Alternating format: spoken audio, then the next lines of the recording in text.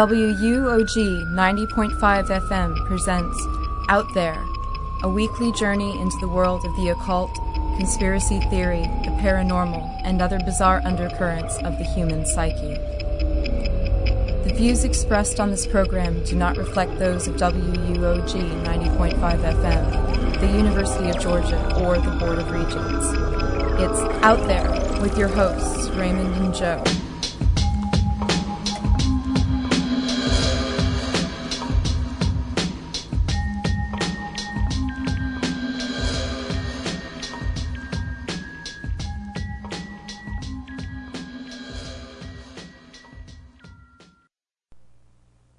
Welcome to another episode of Out There Radio. My name is Joe McFall. And I'm Raymond Wiley. And as usual, we're in a strange place here at WUOG tonight. Yeah. We're in a closet-type, dungeon-like room known as the Prod Room. The news board is gone. And we felt like Erin, our producer, deserved a lot of room out there in the DJ booth. She needs room.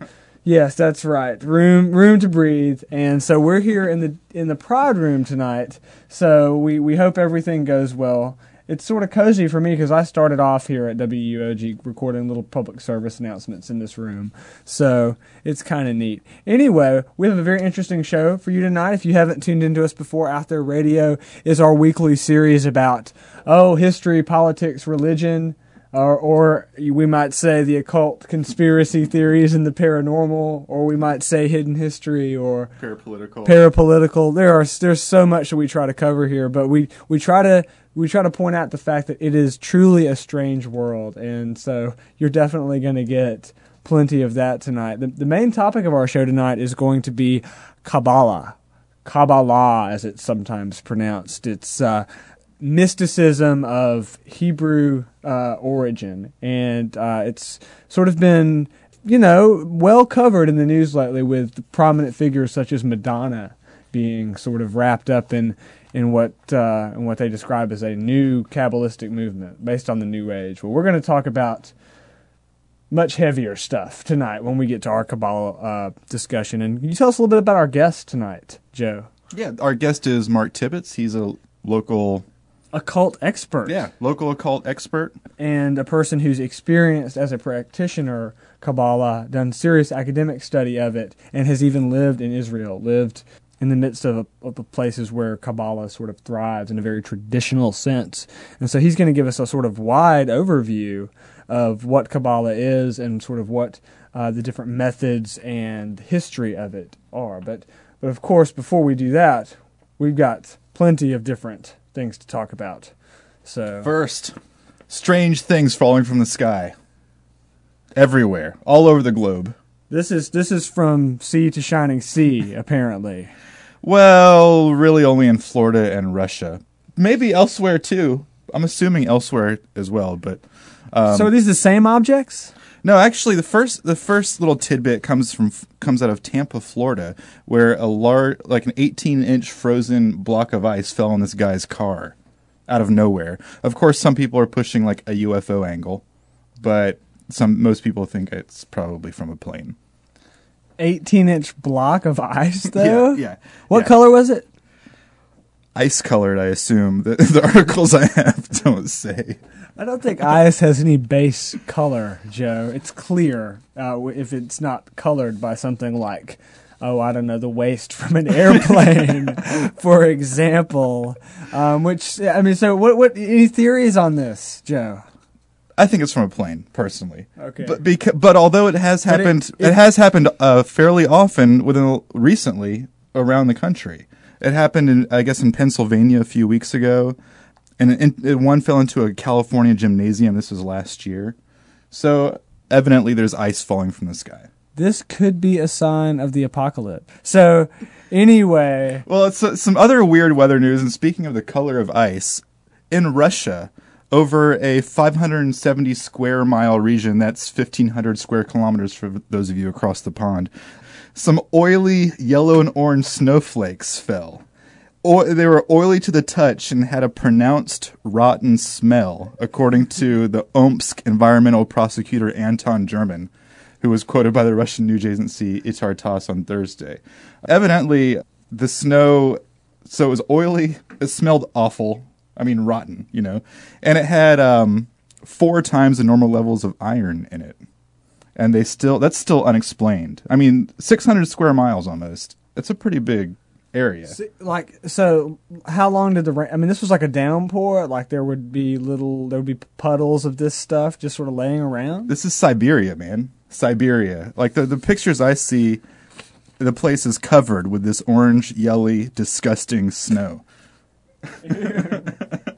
Yeah. So they're saying, the population in this area is like 27,000 people too. It's like 5 districts where this orange, yellow, orange, disgusting, rotten smelling snow covering almost 600 square miles. Well, apparently this is not the only strange news. Let me start over. Apparently this is not the only strange news breaking out of Russia today.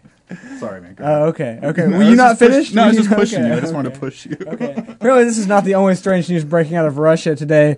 We have our very own Austin Gandy, our recurring special guest in the studio today, and he's got some news. Austin, do you think that our news pieces are related? Absolutely, though I can't quite figure out how yet. But the Invisible College has been monitoring current conditions on the astral plane to bring you another hard-hitting story. This one from our agents deep inside the esoteric order of Dagon. Bring us this story which just broke today in the Komsomolskaya Pravda, Russia's top-selling newspaper. The title of this article is Russian Fishermen Catch Squeaking Alien, ellipses, and Eat It. Now, this is a very interesting story. In the Semibalki village, residents in this Rostova region caught a strange creature 2 weeks ago. There was a big storm in the Sea of Azov, and apparently, after this storm, they were hauling in a catch, and this very large creature, I assume in their nets, which weighed about 100 kilograms, and at first appeared very shark-like, was apparently emitting bizarre squeaking sounds. And as they haul their catch in onto the land, the fishermen at first they first think that they've caught an extraterrestrial, and for that reason they used a cell phone camera to capture it on film. I'll tell you where you can find that video later. And it is hard to find because this is a very fresh story. From what you were saying, we may be the first U.S. news agency. That's right, Out There Radio is a U.S. news agency now. We may be the first U.S. news agency to break this story. It's actually dated tomorrow. Isn't that correct? Do not look for this story in the liberal, left-leaning mainstream media. Let me say that right now. They will conceal this. But anyway, the footage in this video clearly shows the creature's head, body, its long tail, and vaguely, eerily humanoid face in nice, clear lighting. It's a good long video, no blurring or shaking camera or anything. And in the preceding weeks, rumors of a captured alien quickly began to circulate. But when ufologists and marine biologists alike congregated in Semibalki earlier this week, they were heartbroken to learn that the fishermen had eaten the unidentified organism. And this is the part that is really interesting. Whether this thing was an alien or some other organism, the fishermen, when asked why they had decided to devour this being, the fishermen merely shrugged and said that they were not scared of the creature, and so they decided to use it as food. And one of the fishermen described the meal as, quote, the most delicious dish he had ever tasted. That reminds me of an Onion headline. I was telling you guys this earlier, but scientists discover delicious new species. It's like they discover a new primate in South America, and so they eat it. It's delicious. I don't know. It's hilarious. Now we shouldn't get too excited about this extraterrestrial sighting. The chairman of the Anomalous Phenomena Service, one Andrei Gorodov, cautions us, saying it may not be an alien after all. It may in fact be a mermaid. as there are many legends about mermaids living in the Sea of Azov. Nevertheless, specialists of the Anomalous Phenomena Service have never confirmed those fairy tales. On the other hand, and this is a direct quote, we do not deny the possibility of other forms of life in the Sea of Azov. Now, the spokesman for the Rostov-based zoo, Alexander Lipkovich, he contacted local ichthyologists and asked their opinion about this Azov alien, and they said that the fish bears resemblance to a sturgeon. However, he goes on to say, it was an extremely interesting individual. I have never seen anything like this before in my whole life. And they ate it. Now, Austin, you showed me this video right before we went on air. I mean, it was creepy looking. It looked like it had eyes and a little smile on its mouth, but to me, it looked like a ray. I don't know. That's certainly true. It has been described as anomalous and unidentified by ichthyologists and marine biologists. However, the really interesting aspect of this story is while they still thought it was an extraterrestrial, these fishermen, these quaint little fishermen, decided that it would be the best thing they could do was to cut it up and to serve it for dinner. Maybe this thing excretes orange-yellow, foul-smelling snow into the air.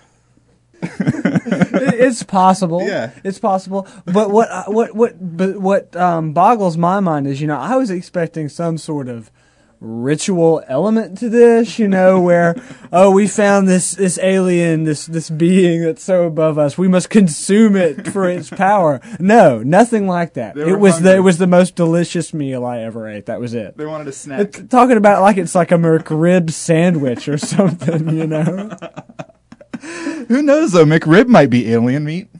I mean, that I would not be surprised at. That's why it's limited time only. Yeah. So anyway, thank you very much, Austin. That was a wonderful story. Yes, thank you very much. Now, of course, my news segment, as always, a big downer, right? But we got to keep our minds active. You know what I'm saying? It's good to be lighthearted, but it's also good to keep our eye on the ball.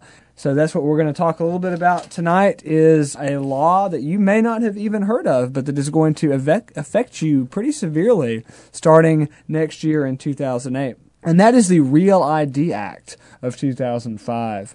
Now, this is actually an article from the local school newspaper. Just, we quoted them last week. We'll quote them again this week. And I was actually very pleasantly surprised, that even this small blurb about this fascist law showed up in the paper. Now, I'll just read this very short excerpt. A revolt against a national driver's license begun in Maine last month is quickly spreading to other states. The Maine legislature on January 26 overwhelmingly passed a resolution objecting to the Real ID Act of 2005. The federal law sets a national standard for driver's licenses and requires states to link their record-keeping systems to a national database. Within a week of Maine's action, lawmakers in Georgia, Wyoming, Montana, New Mexico, Vermont, and Washington state also balked at Real ID. They are expected soon to pass laws or adopt resolutions declining to participate in the federal identification network. The law's supporters say it is needed to prevent terrorists and illegal immigrants from getting fake identification cards. So this is sort of the surface of this thing, and we'll get back around to this sort of a Real ID rebellion, as it's called, within the states in a few minutes. But let's talk about the Real ID Act. The most significant... First of all, let me say that this act was passed back in 2005, and it will not go into effect until next year. So it didn't get much press when it was first passed for this very reason, and people sort of missed the fact that it had gotten sort of gone through in 2005, because, pressure had started to mount against the administration even as early as then.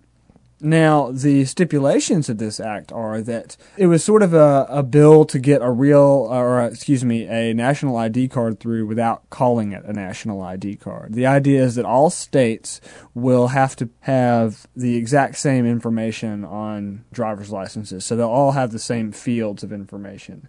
They'll all provide the date of birth, the the driver's license number, the weight, whatever the specifications are of the law. That's sort of the surface of it. Well, furthermore, they'll have to share their databases of these names and information with each other state, which is something that doesn't happen now. I mean, if you go to another state, they're not going to know you've got a parking ticket here in Georgia, for example. Well, let's take this even deeper. So this makes it to where there is one list of people throughout the United States. It's like, here's the list. You know what I'm saying? It's very similar to if you took a list of all the Social Security numbers.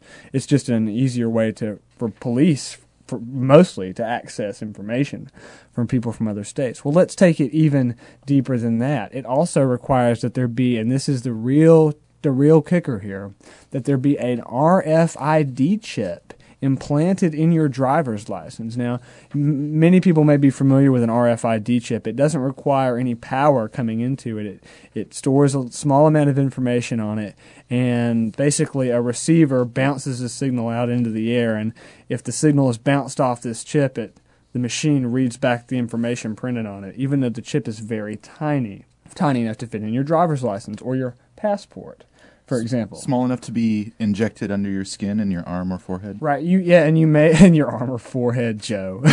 You may have. I mean, isn't that what we're talking about? Yeah, this is sort of what we're getting to. It is sort of like the mark, if you believe in biblical prophecy. So, yeah, I mean, you may have seen news articles about people getting these sort of tracking devices implanted into their skin so their kids don't get kidnapped, that kind of stuff. There's been a real news push about sort of pushing this on people.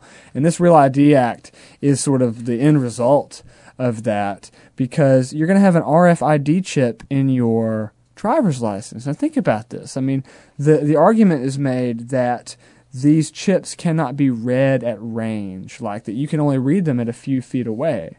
But that isn't so much a scientific fact as it is just a fact of the hardware that we've seen on the market and what it can do. And furthermore, that says nothing to the placement of these readers, of the RFID readers. If these things are everywhere, right, then it doesn't matter that it can only read from a few feet away, because you'll always be going somewhere that can be tracked. Right. And let me give you first the mainstream example of this. This is you walking into the bar and sliding, and they're not even being a doorman at the bar anymore. The door is locked at the bar, and you have to slide your driver's license, and it has to verify who you are for you to get in the door. Okay, for example, or to get a pack of cigarettes, you got to scan it on the machine. So convenience store owners, for example, would love something like this, and that's sort of the way it gets sold. Well, let's take a few other scenarios. Let's imagine I'm driving down I-20 towards the Alabama state line. Okay. When I cross I-20 with my driver's license sitting in my wallet, I pass by a detection grid. Ding, ding. Mm-hmm. It'd be easy enough to throw it across the road if it were on either side of the road. Mm-hmm. Okay? So now, for example, if it's here in Georgia, the Georgia Department of Transportation has a record of every time someone has entered or left the state, when they left, when they came back.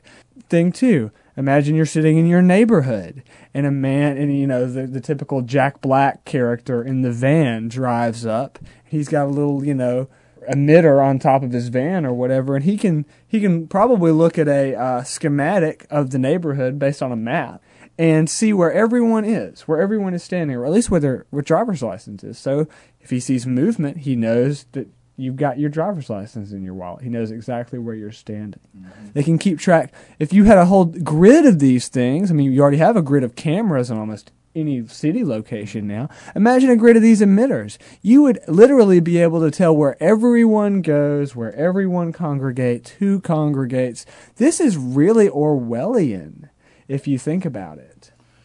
The one thing that saves us at this point is that it's not, as far as I know, illegal to walk around without your ID. Right, and that's the thing. But get this. This is the real, horrifying punchline of this law.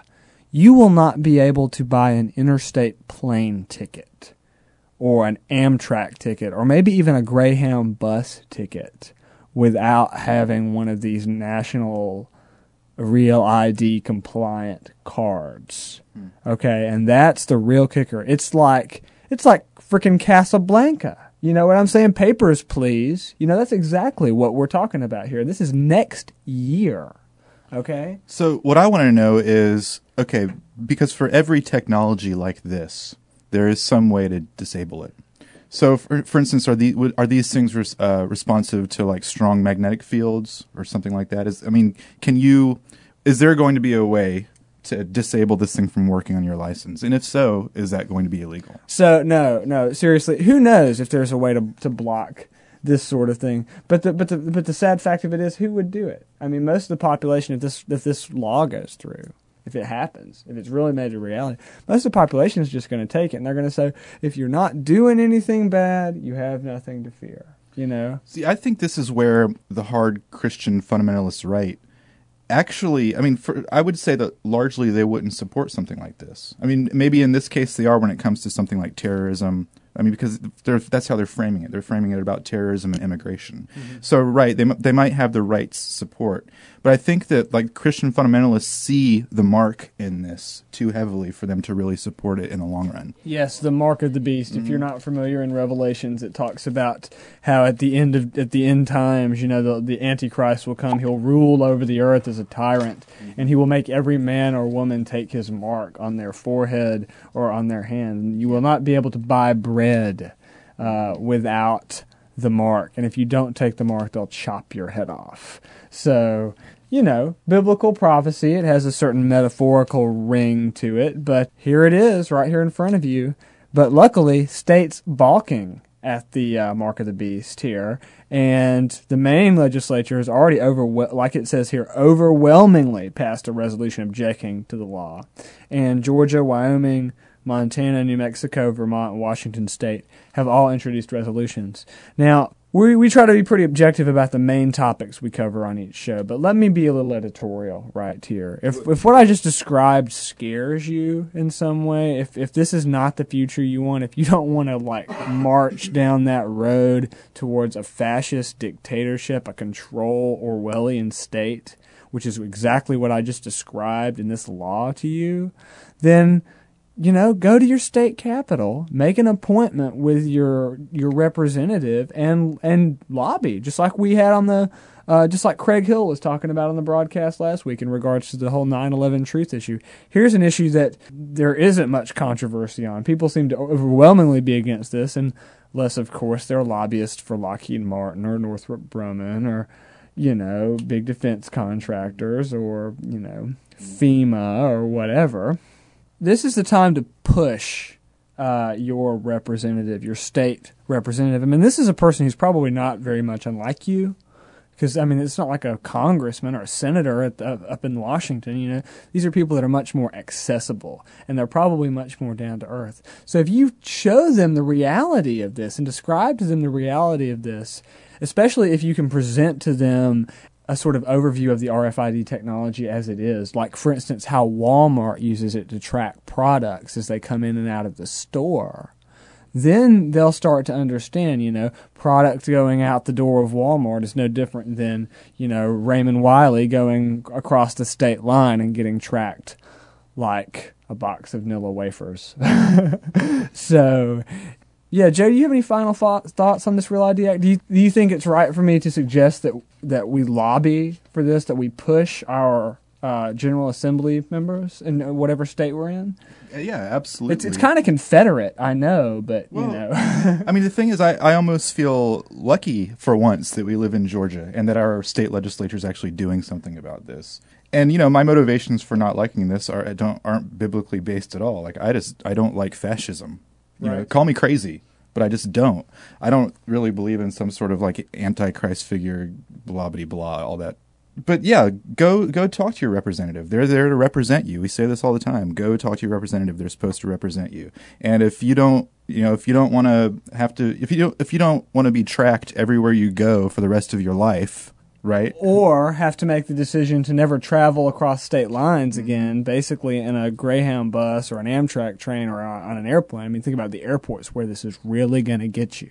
Imagine having to make the decision between having a freaking low jack in your driver's license or not being able to get on a plane. Mm-hmm. You need to take action now before you're forced to make that decision by the man with the M16 or whatever, you know. And if for whatever reason your state does pass something like this, and allow it, maybe find out a way to disable it. I mean, I'm not encouraging, I'm encouraging subversion, but right. Yeah, I mean, there's probably some way to set up some sort of field in your home, at least in your home, to where, whatever. Yeah. You've seen people, and I'm not encouraging this. I'm not encouraging you break the law, but you've seen people take the little strip out of the $20 bill in a movie or whatever. But of course, you probably wouldn't be able to go into the Mark of the Beast, scanner machine, whatever. Right. So anyway, I know we're laying on the biblical imagery kind of heavy here, but it's too easy to pass up with this. Yeah. Like, I mean, seriously, are the neocons just trying to serve this up to us? They're all talking about how God's on their side, but then they're like manifesting everything the Bible says the Babylon will be at the end. It's kind of absurd.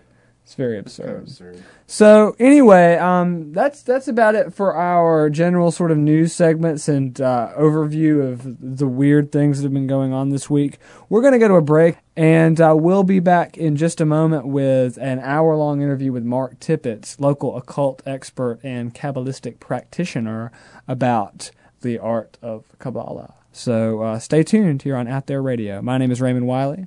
And I'm Joe McFall. Keep listening. You're listening to Out There with Raymond and Joe. We'll be right back.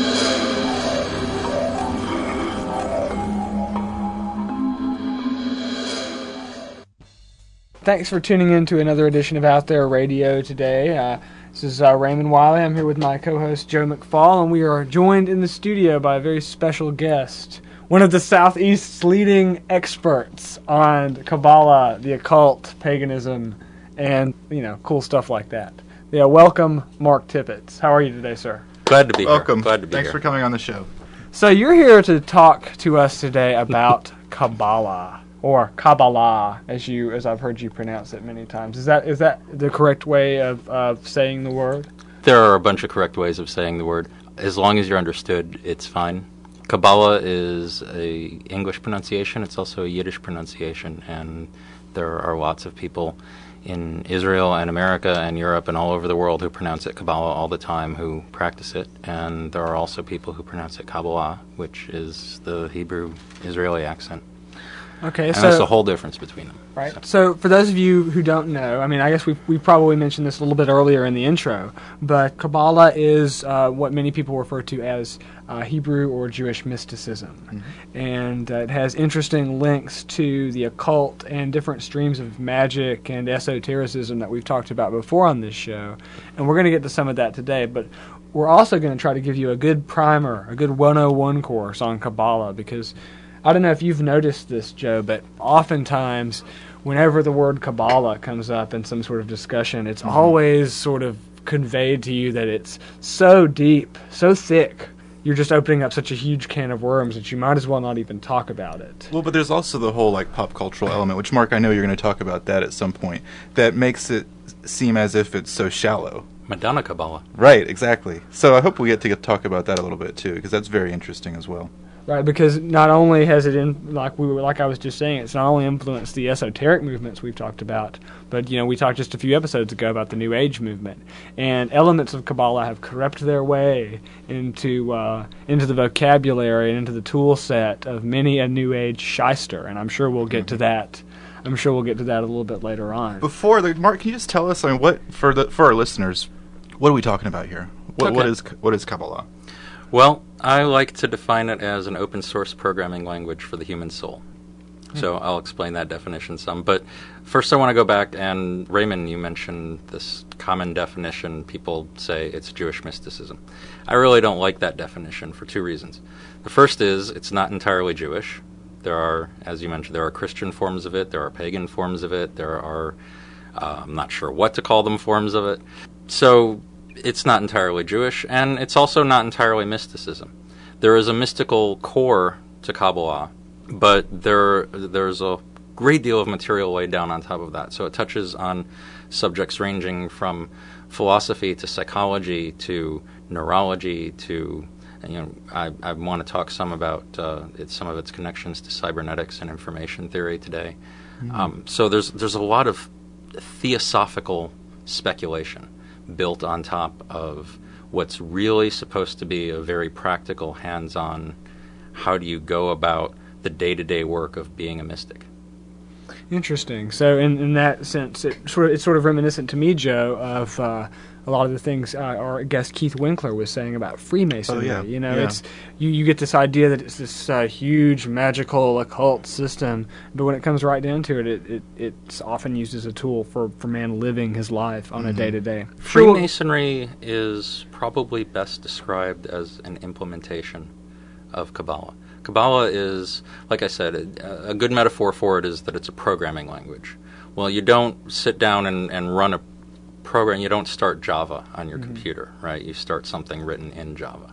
The same way, as far as somebody actually being a Kabbalist, you have to have some specific lifestyle that you live.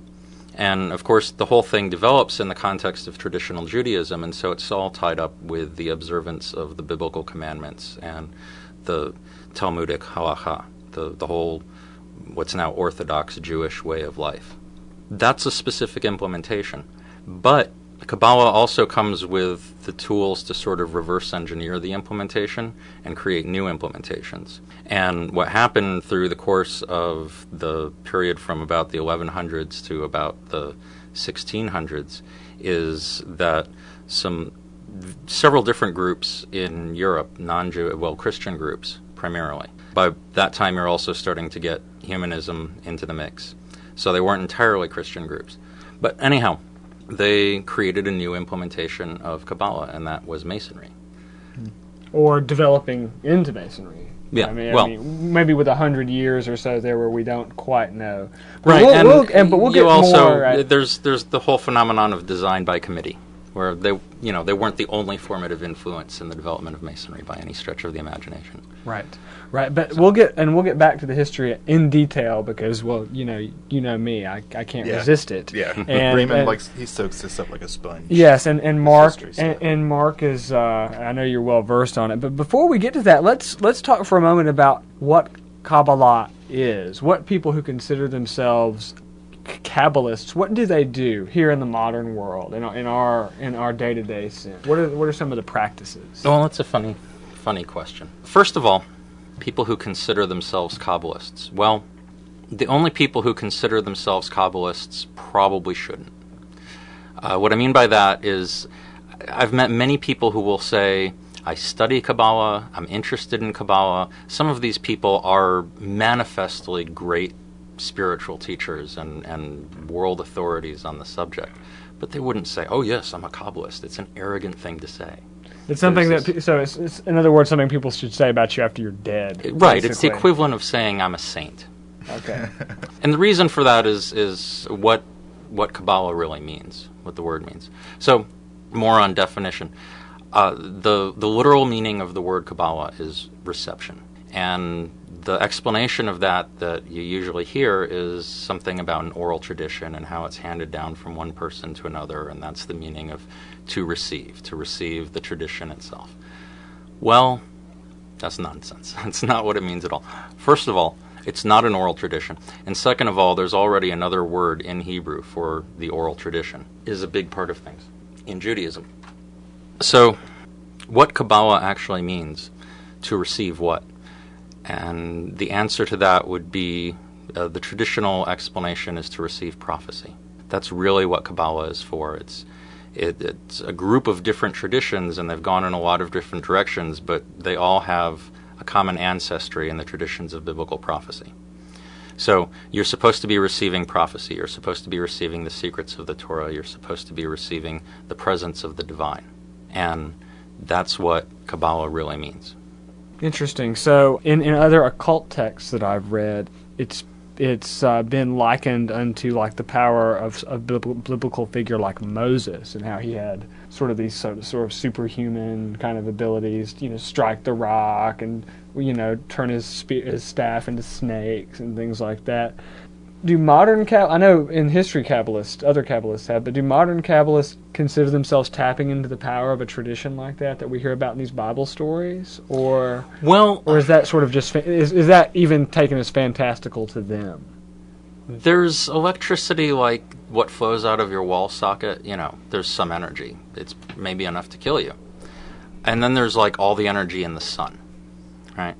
The kind of Kabbalah we do today, there's enough power there to be dangerous. You can hurt yourself with it. But you talk about someone like Moses, and you're talking about something like the sun. It's a whole different scale. Yes, it's the same sort of thing. It's still related to the prophetic current, which I'll get into what that is in a minute. But it's a whole different level of magnitude. And in fact, there's a tradition within sort of exoteric Judaism, non-Kabbalistic Judaism, that says that prophecy is closed. You can't even get there anymore at all. And if you get into the details of Kabbalah, they say, well, what we're doing isn't really prophecy anymore. It's really the Holy Spirit, which has a whole different meaning in Judaism than it does in Christianity. But it's a related spiritual state. Let's put it that way. So in order to explain how it's related, I guess I should go ahead and explain this whole idea of a circuit in Kabbalah. There's the physical world, and there's the spiritual world. And our place in the world, according to Kabbalistic thought, is basically that we are here to weave those two worlds together. And there is a circuit that we follow in doing that. It's referred to as running and returning. The process of running is the process of taking your connection to the divine, that inner spark of divinity that we all have within us, and becoming a creative agent for that inner voice, and bringing the divine into the world. And that also has sort of subjective aspect to it and a sort of objective aspect to it. And then there's the process of returning, which is the process that completes that circuit, and where running brings the divine into the world, returning elevates the world toward the divine. So right off the bat with Kabbalah, and we'll see this is sort of the driving mechanism behind its historical influence. There is this idea that we're supposed to be actively engaged in the world. There's something that we're supposed to be doing here. And that's as much as the particular techniques that might be distantly related to things that the prophets did, this whole orientation toward the world, that we have a place in history, and that history is the unfolding of some sort of spiritually significant process, is the core idea of the prophetic tradition that comes through Kabbalah into the Western tradition. I've heard the term great work, the great work, thrown around a lot.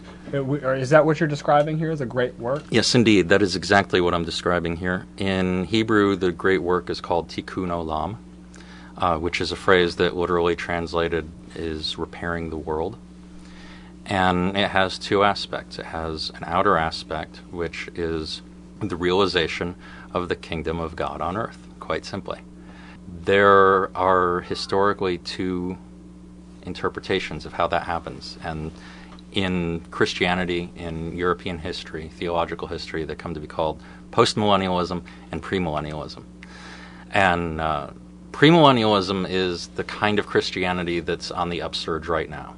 With Southern Baptism and Pentecostalism, they are premillennialist traditions, which basically means that their interpretation of prophetic history and the apocalyptic sequence of the unfolding of events is that first there's this big battle, and all of the good guys win the battle, and then there's the establishment of the kingdom of heaven.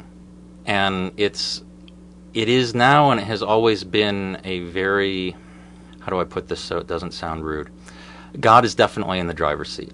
And we don't really have an active role to play in that whole process. We just sort of sit back and watch it happen and wait for these miracles. In postmillennialism, the understanding is that there is a progressive building of the kingdom of heaven, and that we have to sort of create the throne before the king will come and sit on the throne. And that's where you get this whole idea in liberal civilization of progress. It comes directly from the Kabbalistic idea of providence, of bringing providence into the world and having an active hand in the historical process and the divine role in the historical process. And of course, that's what a prophet does. So Mark, can you talk a little more about this great metaphor of an open source programming language for the human soul? Sure. Because Absolutely. I get the feeling that what you've been saying for the past few minutes, I mean, this is really what you're talking about, but I want you to just maybe talk a little more explicitly. What does that mean? What do you mean by that? Raymond asked about the great work, and I mentioned there are two aspects. There's an outer aspect to it, and that has been manifested historically as the revolutionary process and the whole process of liberal civilization and trying to make the world a better place. That's the outer aspect of the great work. That's only half the story. The inner aspect of it is, no matter how great your ideas are, if you're not a good person, then you are not going to be part of the solution. You're going to be part of the problem. So if you're really interested in doing the great work and making the world a better place, start with yourself. And you mentioned the Masons. They have this motto, a Mason is a good man trying to become a better man. That idea of trying to better yourself is the driving idea behind the inner aspect of the great work, the subjective aspect of it. And it's an alchemical process. So the rhythm of Kabbalah, the circuit that I was talking about, that is worked out in your life by finding the balance between these two aspects of your life. There's the inner process of refining your character and refining your spiritual sensitivity and tuning into the divine. And then there's the outer aspect of how do you take that and use it to make a meaningful contribution to society and to the world. So how is it exactly that you use Kabbalah to sort of reprogram yourself, to sort of break from your past ideas? Because I think that's, when you talk about a programming language, I think that's sort of what you're getting at, is the fact that you can use it to change your own code, as it were. Well, I want to be clear about, there are implementation details, and they are implementation specific. And so if you really want me to answer the question, how do you do Kabbalah, then you have to say, how do you do Kabbalah as an Orthodox Jew? How do you do Kabbalah as a Mason? How do you do Kabbalah as an occultist? The answers are different. And furthermore, even once you've got it split down sort of a different approach, there's your individual life. Kabbalah is not something that you can get shrink-wrapped from McDonald's. You know, the Madonna Kabbalah just doesn't really, it's not Kabbalah. It's a good marketing system is what it is. You have to create your own answers to that question. You have to implement Kabbalah in your own life. What it does is it gives you a toolkit in order to do that. It gives you some approaches and some models and some suggestions. And if you do happen to be a Mason or an Orthodox Jew or an occultist, well, then it gives you a specific implementation. I'd rather not try and talk about those, though, because it'd be like trying to read source code to you over the radio. It'd probably not be interesting.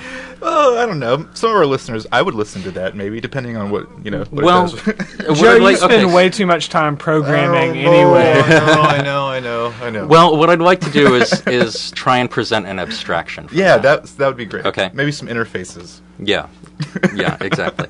Okay. Well, let's just plunge into this, because there's a resonance here.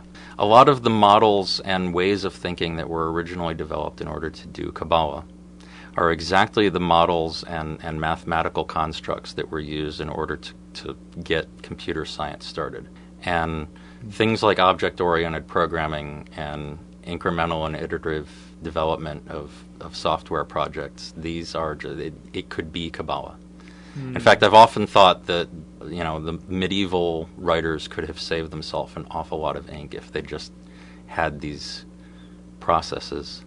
They could just refer to these processes instead of spending hundreds of pages trying to explain it by allegory. So, how do you do Kabbalah? Let me try and actually answer that question. Okay. I keep sort of darting around it. There are 4 parts to it, 4 stages to it, and then there's a 5th that sort of ties the 4 together. So there's an understanding of the structure of the psyche in Kabbalah. And it basically says we're made up of 4 parts. It relates to the 4 elements. And if you've studied or read anything about Kabbalah, you've probably come across tables of correspondences. Kabbalists love models, and we love mapping between models. And so we just love our tables of correspondences. And the 4 elements are a great key for mapping between different models. In these 4 areas, there are these qualities, and that's a literal translation of the word midot. I'm trying to think of how to explain them. We have behaviors, and they arise from urges that we have at a lower level, at the subconscious level. All people have the same set of urges, but we have them in different degrees, and so we're each unique, a unique composition of universal elements. And those that I just mentioned are basically them. All right, so the way Kabbalah works is that it addresses each of those elements. And it does that through, first of all, addressing earth, the outer expression of your behavior, by saying that you need to be involved in civic participation. You need to make your life in the community and in the market and in your political environment an active expression of your values. That's step number 1. And if you're not doing that, then all the rest of it, no matter how spiritual you are, you go off and completely remove yourself from the society and live in a cave on top of a mountain somewhere, and you might be really tripping on God, but it's completely irresponsible.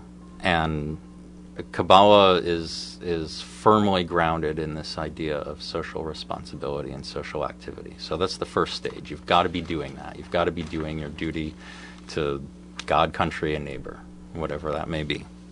The second stage is involving yourself in sacred learning. And of course, if you're doing sacred learning all the time, then you produce these enormous works of Kabbalah that everybody says are so complex. And well, they are, after thousands of years of people having these profound insights, and then other people having commentaries on them, and other people having summaries of the commentaries, and so forth. There's this huge literature. What element does this relate to? This relates to air. Okay. This is the intellect. And this can be one of the traps of Kabbalah, is that you can just go completely off into, basically it becomes an academic exercise. And just real quick, Mark, while you're saying that, is that true for any of these 4 elements, that you can get too embroiled in any single thing? Oh, absolutely. Okay. So Absolutely. Really it's all about balance of these 4 things. Absolutely. Okay. Yes. There's this sort of academic, intellectual approach to sacred learning, and there's the approach to sacred learning that the rabbis take, the whole rabbinic Talmudic tradition takes, which is also very pragmatic. It's, how do you implement this rule set? How do you take the Bible and turn it into a lifestyle? And that's certainly significant if that's your mission in life. If you're a traditional observant Jew, that's what you want to know. But when you take that same kind of legalistic lawyer approach to thinking about inspiration and creativity and being a moral agent in the world, well, maybe it doesn't map so well. So sacred learning is really not that kind of learning. Sacred learning is really a process. I want to talk about the theater of the mind. Maybe I wish we could kind of back up and do that first. Maybe we can. Through the magic of radio. No, I'm afraid not, Mark. You're gonna have to hit us with the rest of those elements. All right. This is not nonlinear. All right. Well, the purpose of sacred learning is that you are creating a symbol set. If you go off and have this prophetic inspiration and achieve this state of consciousness, of prophecy, then you have to be able to say something. And much like John Dewey, the pragmatic philosopher who sort of started the whole idea of having an educational system per se, his understanding of things was that the way that most people grow up, their educational process, is a sort of incoherent mishmash of different educational systems that are competing with each other in order to socialize this individual. So you've got the church saying one thing, and you've got the state saying another thing, and your family says a third thing, and your peers say, it's a mess, right? So his whole project with education and, his Dewey Decimal System and applying that to the development of the mind was that we need to have some sort of consistent framework. Well, Kabbalah says, yeah, that's great. We should, it sort of predates his argument, but a lot of stuff in Kabbalah predates a lot of. Right. So it says, well, okay, so that's a great idea, but what we actually have is grown-ups who have gone through this sort of mishmash, and now we want to clarify. Now we want to develop that kind of ideal framework. So we need to have a consistent symbol set, a consistent language, and that's really what sacred learning does for you, is it gives you a language to go from internalizing information to articulating something creative and new. So that's air. Yeah. And quite appropriately, I have gone on at length, babbling away about air. Water is prayer and devotion. Water has associations with the emotions and that whole system of biological desires. And prayer, and I should stop here and point out that prayer means something very specific in Judaism. There is a liturgical structure, and while you might not always be praying in synagogue using the prayer book, you still follow that structure. And so prayer is basically petitional.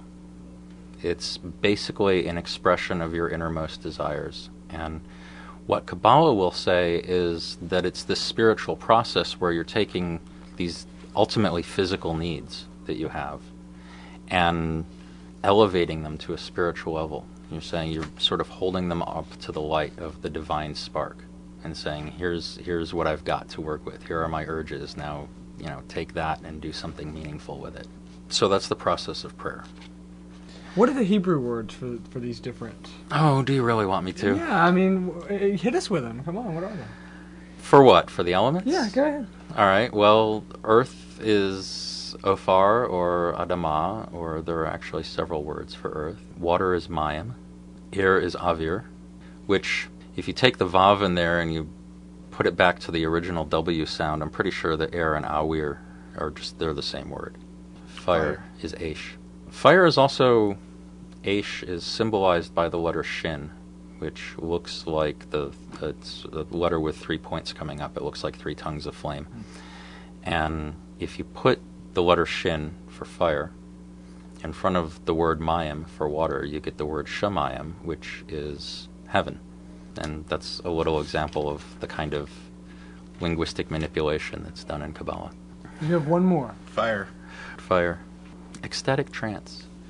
I've talked about the purpose of Kabbalah is to make you a prophet. Well, what do prophets do? They go off into heaven, right? They go off into heaven, they travel through the 7 heavens, and they receive messages from angels or from God, and they bring those messages back. Well, how do you do that whole part where you go off into the heavens and receive those messages? That's a set of techniques that are really the unique core to Kabbalah. There are equivalent techniques in other traditions, but they're very different. Can you talk for a moment about these techniques, or a few commonalities between the way different brands of Kabbalah, I guess? Yeah, well, basically, the purpose of these techniques talked about want to hack into your own soul and reprogram it. Well, if you watch these old movies before they had the internet, you would have to physically break into the building where they were storing the computer you were going to hack into. Right now, you can do it over the internet, right? But regardless of how you do it, you have to get physical access to an I/O port in some way if you're going to hack the system. The same thing is true if you're hacking the soul, and the physical I/O port is, of course, the brain. The way you hack into the brain is through the language center. There are also hacks through the visual center, but the thing that Kabbalah really focuses on is language hacking. And so these meditative techniques the end result is not that different in some ways from Eastern meditation. I mean, you have an enlightenment experience at the end of the trip. But neurologically, they're sort of opposites. The traditional kind of meditation that most people are familiar with in the West is this process of calming the waves of the mind. That's the first sentence in the Yoga Sutras. Yoga is the calming of the waves of the mind. You sort of quiet everything down until you get this crystal clarity, and then you can hear the still small voice of God in that silence. Right? Well, that's Eastern meditation. Western Kabbalistic meditation says you do the exact opposite to get the same effect. You completely overload the mind. You overload it with the most information-rich material so that it stimulates the most parts of your brain, and you cause this sort of cascading overload. And the way that that's done is by taking passages from the Torah in traditional Jewish implementations of this. You take passages from the Torah, or you take passages from the Mishnah, which is sort of the inner core of the Talmud. And you repeat these passages over and over, or you may write them down and use various techniques to manipulate the letters and the forms of the sounds.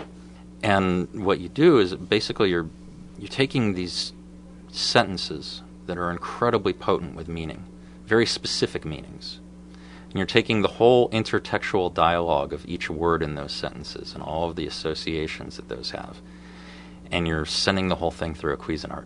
Would you say that this would work for any text? Yes, I would. So you can use Dr. Seuss, for instance. I wanted to talk about the Bible codes some, and this touches on that. So. And we needed to talk about history, too, and maybe this would be a good time to mention Raymond Lull, for example, since he did this in a Western Roman alphabet, just exactly what we're talking about. Both things are intimately connected. So yeah, which do you want to go first? Okay, Lull first? Yeah, Lull came first. All right. Well, I mentioned that Kabbalah traces its influences back to biblical prophecy.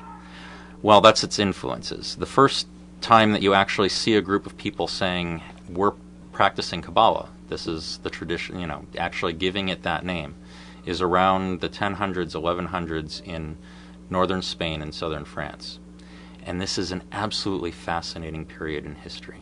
It's one of the most important areas and one of the most, it's like Alexandria during the Hellenistic period. It's like Jerusalem during the time that the Old Testament was written. It's so the traditions that come out of here are Sufism. And let me qualify that. There are forms of Sufism that come from other places, but Ibn Arabi's Sufism, the Sufism that Ibn Arabi was Rumi's teacher, the sort of theosophical Sufism that most people who know anything about Sufism, what they know about is Ibn Arabi's Sufism. That comes out of this place and time. Is that associated with like whirling dervishes and that kind of yes. thing? Okay. Yes, yeah. Precisely. They are following Ibn Arabi's tradition. Now, the interesting thing about Ibn Arabi's tradition is that all of the other Sufi traditions go back to one of the followers of Muhammad. And they all trace their lineages very carefully through to the revelation of the Quran. Ibn Arabi said, none of those people were my teacher. I was contacted by a spirit called Al-Kindar, who's a figure from the Quran and represents the esoteric side of... I have to tell you that anybody who has seen the movie Circle of Iron, it's a movie that was directed by Bruce Lee. It had David Carradine is a major actor in it. He's not the main character, he's the foil. Well, if you've seen that movie, then you know this story from the Quran, because the plot of the movie is this story about Al-Kindar, and it's a story about Al-Kindar and Moses.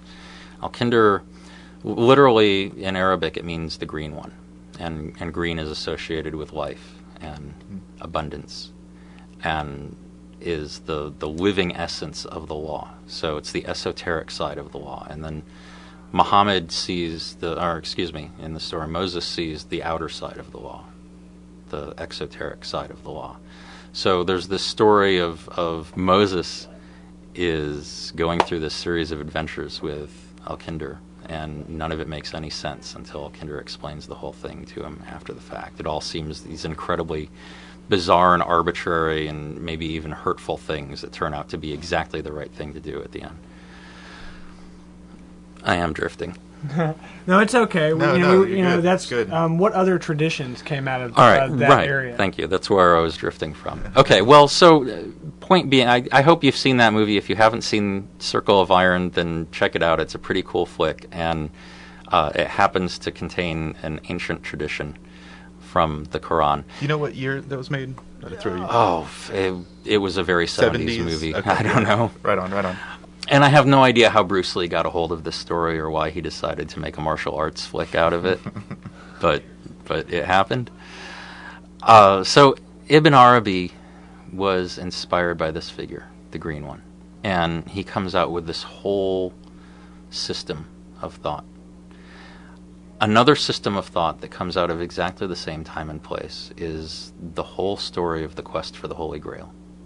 That whole story is a story of a spiritual path, walking a spiritual path, being on a quest. And it's very closely parallel to the quest for prophecy.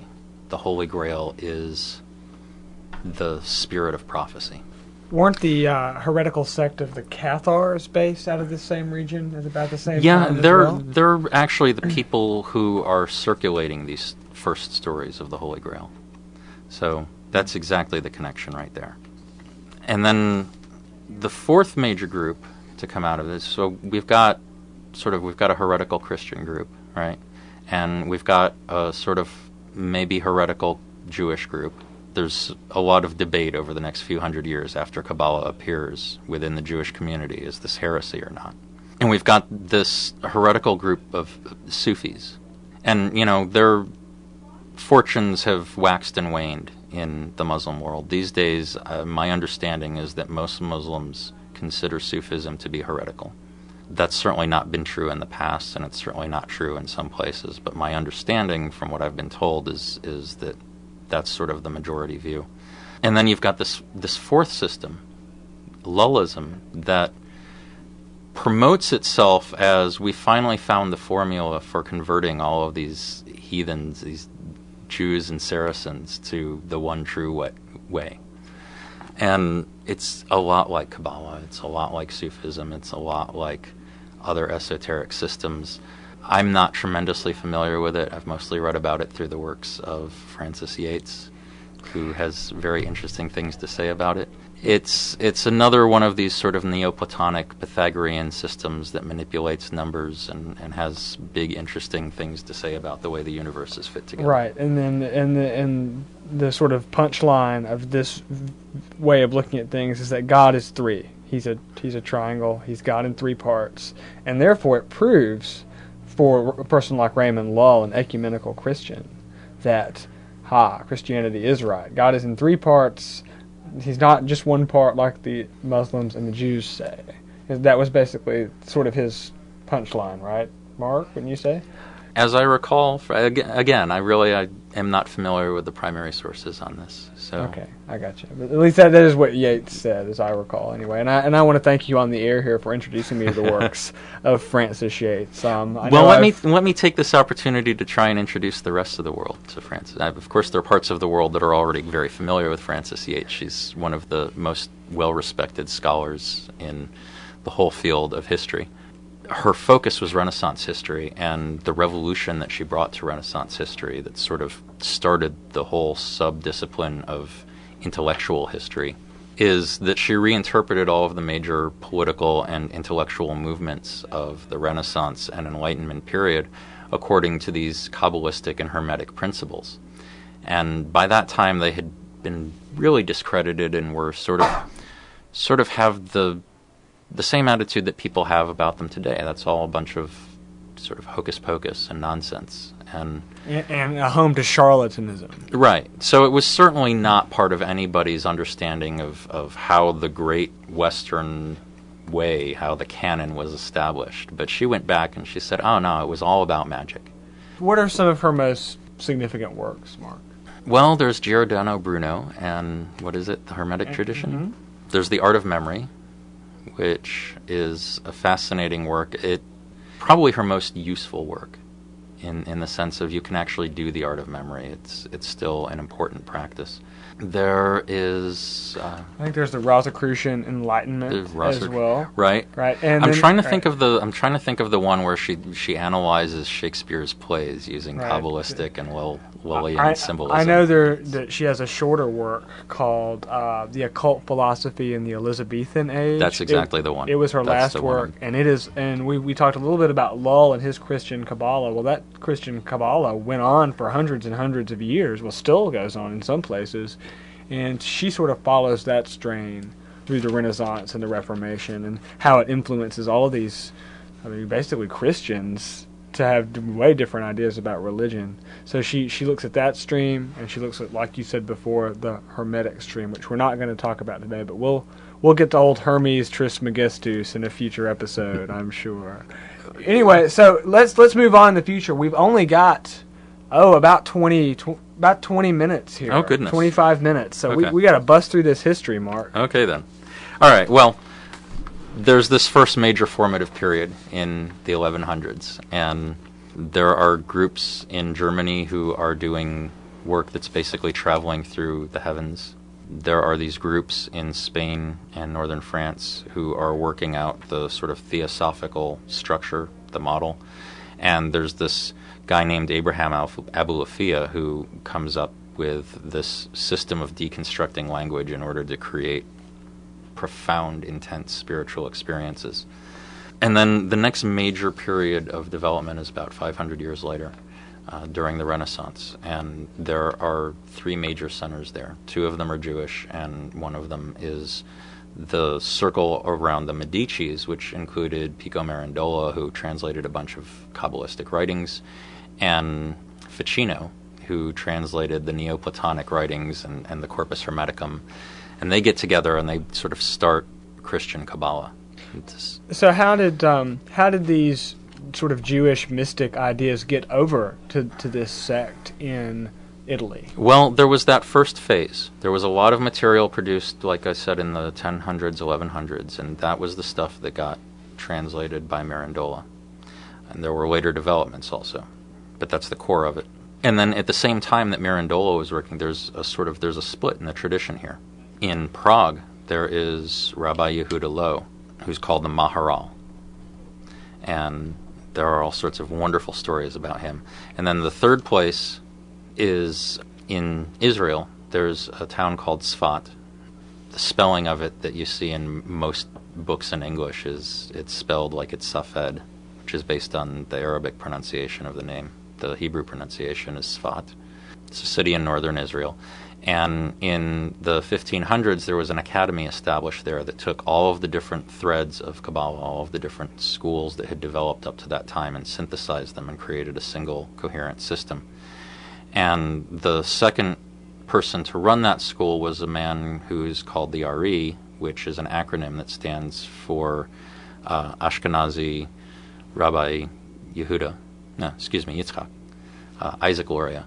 He's generally acknowledged as the greatest Kabbalist of all time. He's it.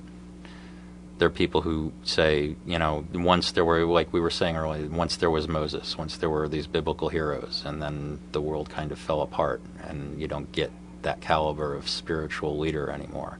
But the Ari was an exception. He was a soul from an earlier time.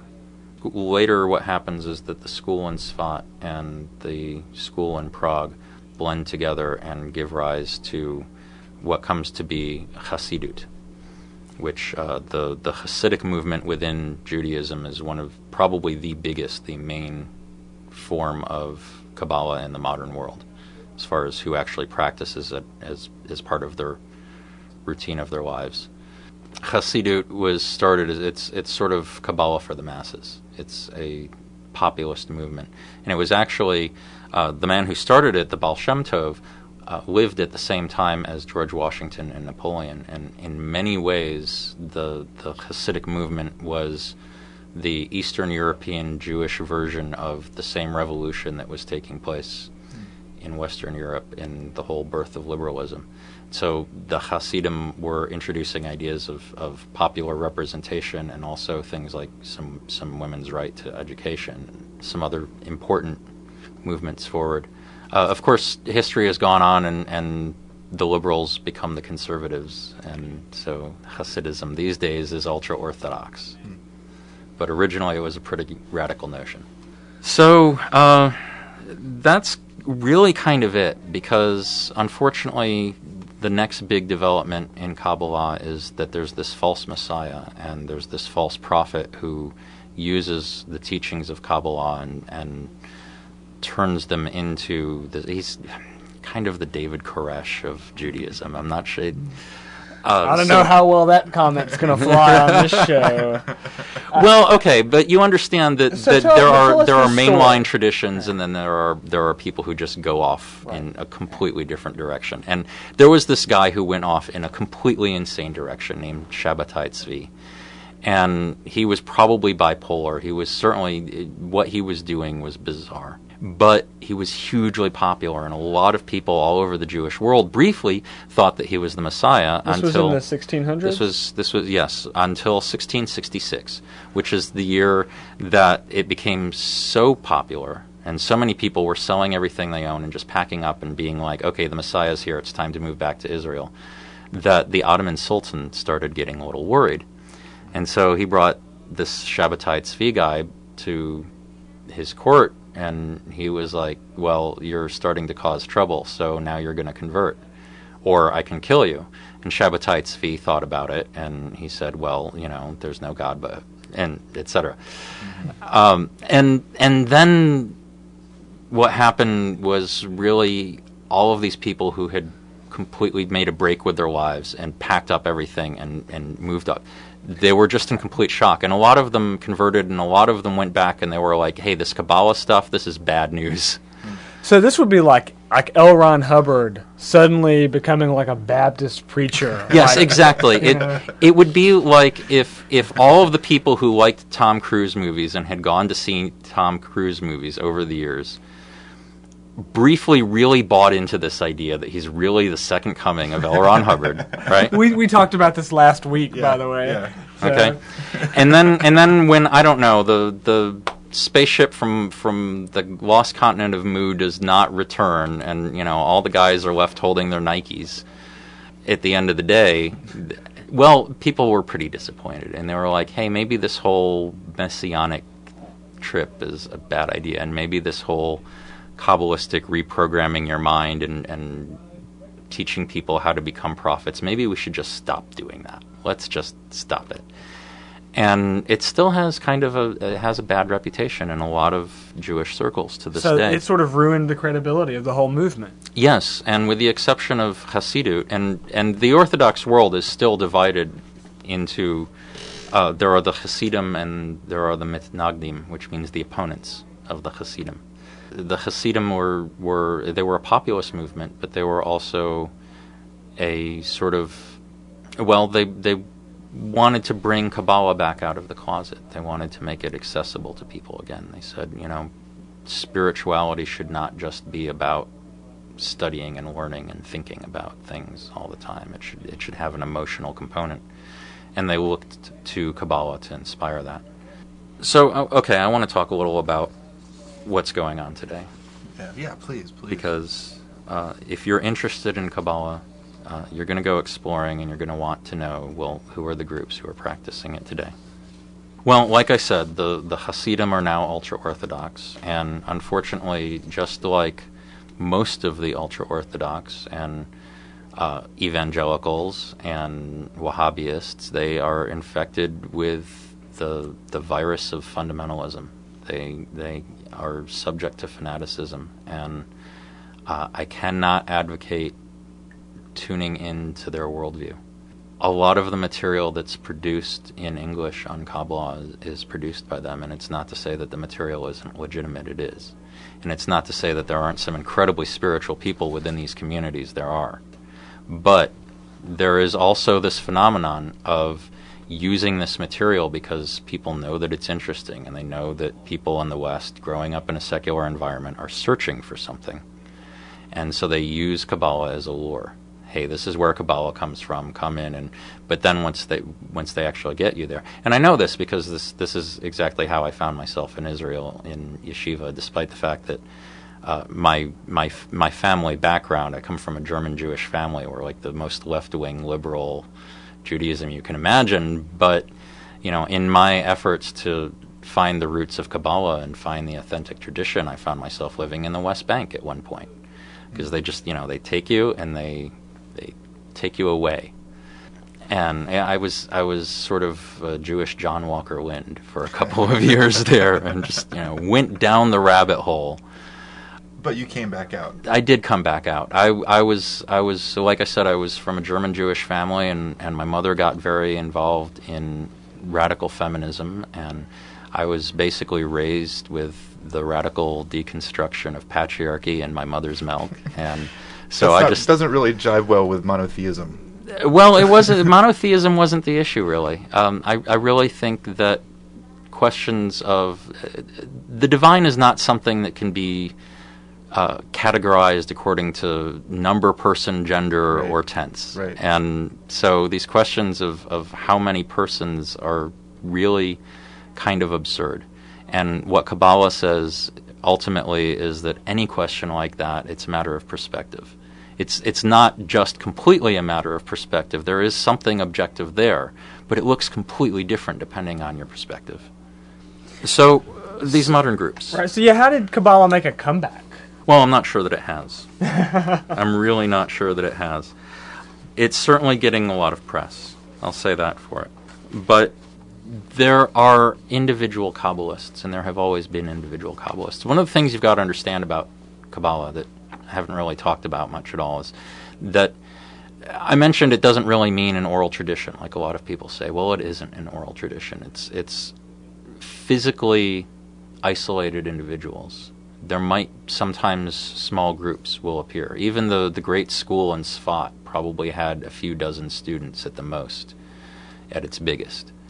The tradition is a tradition because the whole activity of the tradition is learning how to communicate on these unseen levels, right? Learning how to tap into the spiritual reality and work with each other on that level. And so there's this sort of inner convocation, this inner assembly. But when you try to express that in terms of exterior manifestations, well, we've been trying to do that for thousands of years, and we've met with varying degrees of success. The big things right now, okay, there's Hasidut. And by the way, let me qualify what I said earlier, because there really are small pockets of Hasidim out there who are not fundamentalist. They have an authentically pre-modern worldview, rather than, fundamentalism is really a response to modernity. It's sort of the counter-revolution. There are the New Agers, the Madonna Kabbalah, and that is a marketing scheme. It is branding. It's the Kabbalah brand on the same old whatever that they've been selling you as spiritualism or channeling or Ascended Masters. Whatever the this is just the latest brand name for an old product. And then there are the occultists. And the occultists are really very experimental. That's really a big part of the point of occultism. And so naturally you can't expect there to be some one way that they do things. There's all sorts of speculation. There's all sorts of suggestions for how to go about getting into it in Kabbalistic writings. But there isn't one particular group that is a large, widespread group. Now, if you happen to be fortunate enough to connect with some people from groups like the Servants of the Light, there are some small groups out there that are doing some profound work in occult Kabbalah, and they are groups. But you're very lucky if you manage to connect with them. We see a particular focus in the occult Kabbalah, or at least from what I've seen in bookstores especially, on T-shirts even, posters, things like that, a focus on the logo, which you call the logo for Kabbalah, which is the Tree of Life. And right, just yes indeed. Just for our listeners who have seen this Tree of Life symbol before, perhaps on a Tool album or in books about the occult, and you really didn't know what you were looking at. Tell us about this symbol, and how does it relate to Kabbalah? What does it mean? All about? What is it all about? Yeah, well, there are several different versions of it, and if you read books on the occult, then you will probably find some really interesting Renaissance diagram with all sorts of little squiggles and marginalia, and it just looks like the most fascinating thing in the world, and what could all of those symbols mean? And they don't. The thing about those drawings is that they're meta-models. They're explaining, here are several different models, several different maps of the universe. Here's the way they fit together. So it's it's a key. If you don't understand the individual layers that it's made up from, then trying to interpret the whole thing, it's pointless. Now, having said that, what then, if you don't get into those details and parse out those layers and spend years studying Kabbalah, what should the tree of life mean to you? And I think that the best way to explain that is to say that when you look at that figure, you should see a web there. What it's teaching you is that the universe is interconnected. And the circles on there, the spheroid, they represent states of being. They represent ways that the divine expresses itself in the world in terms of motivations and causes and goals and meanings. And then there are all of those paths between them, and they represent the web of reality that emerges from that. So when you look at the tree of life, that's exactly what you should see. You should see the tree of life. You should see that cosmic ecosystem that's made up of the interweaving of the material and spiritual worlds. Mark, I really get off on this whole language and mysticism idea. And obviously, look, what you've been talking about, it's that's what Kabbalah, sort of the core of it is, it seems like. I mean, as far as what the individual can do.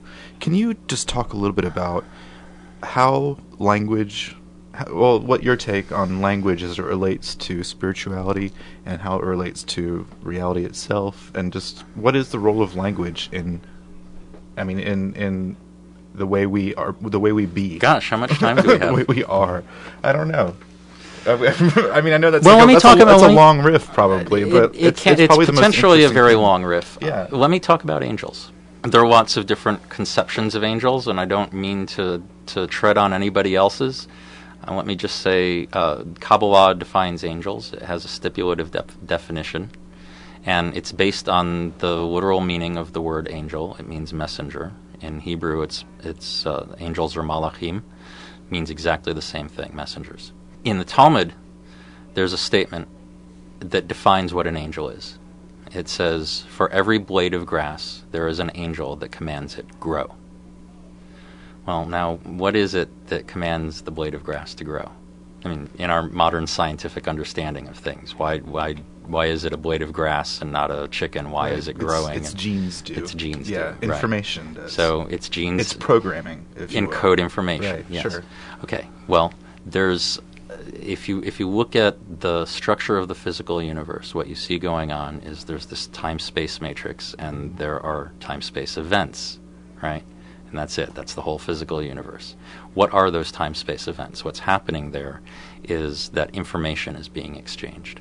And with the two laws of thermodynamics have been rewritten according to information theory, so that all of the laws of physics, instead of being expressed in terms of heat being the basis of our understanding of entropy, information is now our understanding of the basis of entropy.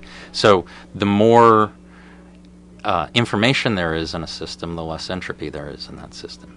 Well, that's okay. So that's the physical world, and there's the physical encoding of information. Information always has to be physically encoded. In order to be transmitted, there has to be a signal. Sure. That gets into Kabbalah's understanding of why we exist in the physical world at all. Why do we have bodies? If we are spiritual beings in our essence, why are we here in this physical world?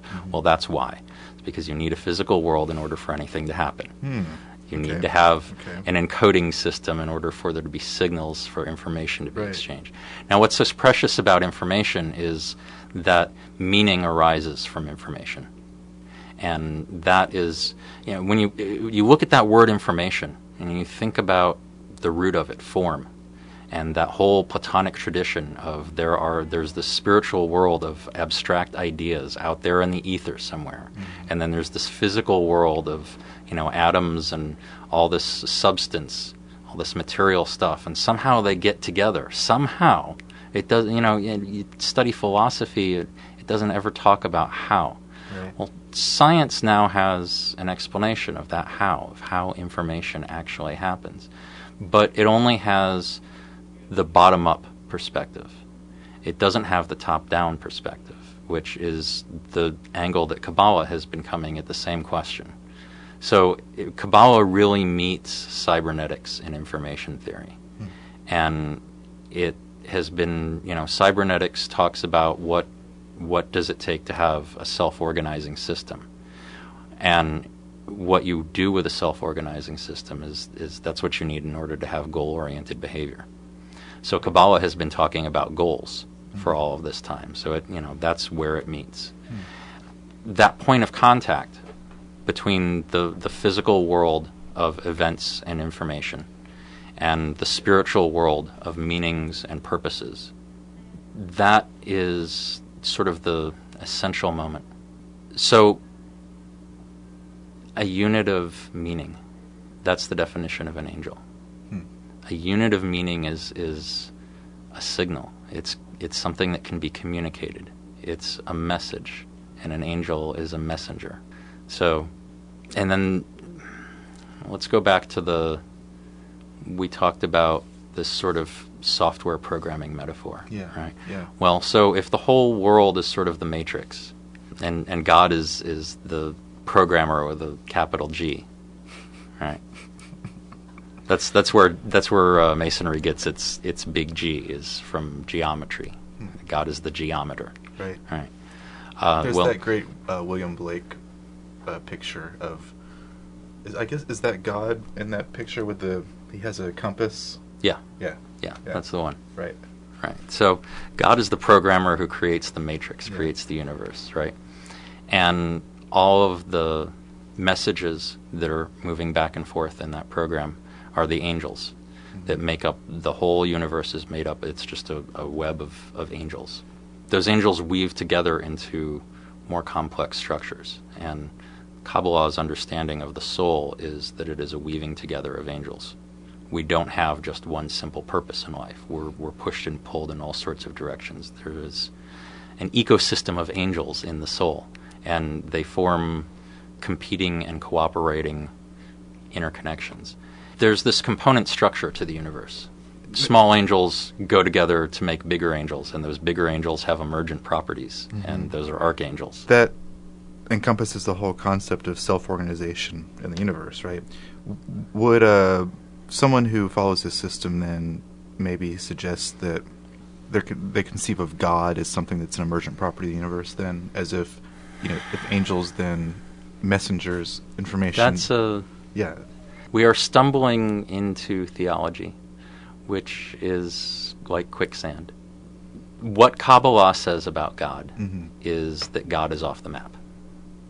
That we are talking about the map of the territory is the physical and spiritual world, that manifold. Right. Well, that whole process is a process within God.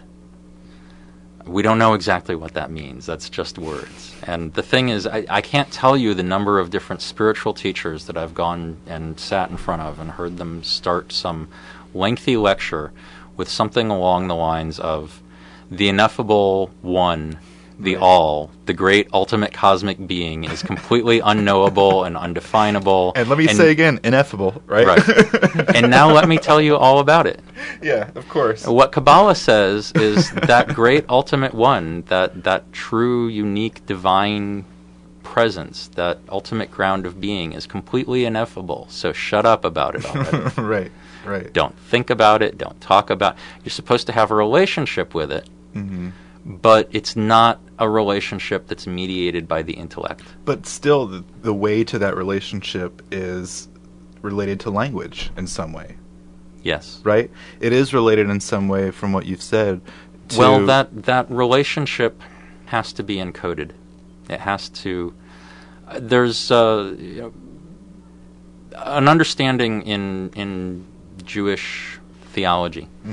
Still not quite the word I'm looking for, but anyhow, there's a commandment to love God. There's a commandment to love your neighbor.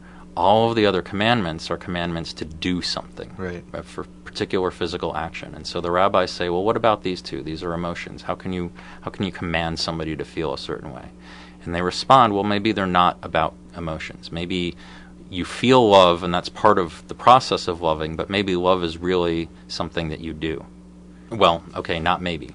Actually, it is. I wonder where I was going with that. I think you're going right towards maybe some final thoughts, because we've only got about a minute or two left with you today, Mark. Okay. So anything you want to wrap up with? Well, Joe, you wanted to know about language. Yeah. See, this is the Ari, the greatest Kabbalist who ever lived. He never wrote anything he had to say down. It was left to one of his students, and his explanation was, every time I start talking about this stuff, I just get completely muddled up because it's all interconnected and it's all just so big. All right, so the thing about language is that it connects to the rest of our brain. And Kabbalah says that it connects not just to the way that our brains are structured, but to the way that reality itself is structured. And you go back again to that, the special effects in the Matrix. You scratch the surface of reality and you see all this code, all of these Pythagorean numbers flowing underneath. Well, Kabbalists see letters and numbers. But underlying everything, there is a narrative structure to the universe. And so if you can break into that narrative structure in the mind, then there's a resonance there, and you can do some really interesting things. I wish we had like 4 more hours to talk about this, Mark. Exactly, Joe. We need to wrap this thing up with some announcements, don't we? Well, if you like our show, visit our website, www.outthereradio.net. Yes, that's right. Or you can send us an email, outthereradio@gmail.com. You can also send me an instant message on AOL Instant Messenger. Our screen name is Out There Radio. We'd like to thank Paranoia Magazine for trading ads with us. Read it. Check it out. In fact, Madonna in her Kabbalah outfit was on the cover, I think, 2 issues ago. Just a few issues ago. So, always dovetails back into that, doesn't it? Anyway, I also check out our favorite conspiracy theory comic, Chris LaCour's, at IlluminatiRex.com, or just click the comics tab on our website. And we'd like to thank all of our affiliates out there scattered throughout the lovely United States, and even one in England, Media Underground, who you guys are really cool out there. I wanted to give you guys a special shout out. So thanks also to Aaron, our producer, and of course, thanks to Mark. Yeah, thank you very much, Mark. Thank you. I said, and I think you proved us right tonight, one of the Southeast's leading experts on Kabbalah, the occult, very interesting. And such matters. Compliment, but I thank you. Anyway, my name is Raymond Wiley. I'm Joe McFall. We'll see you next week.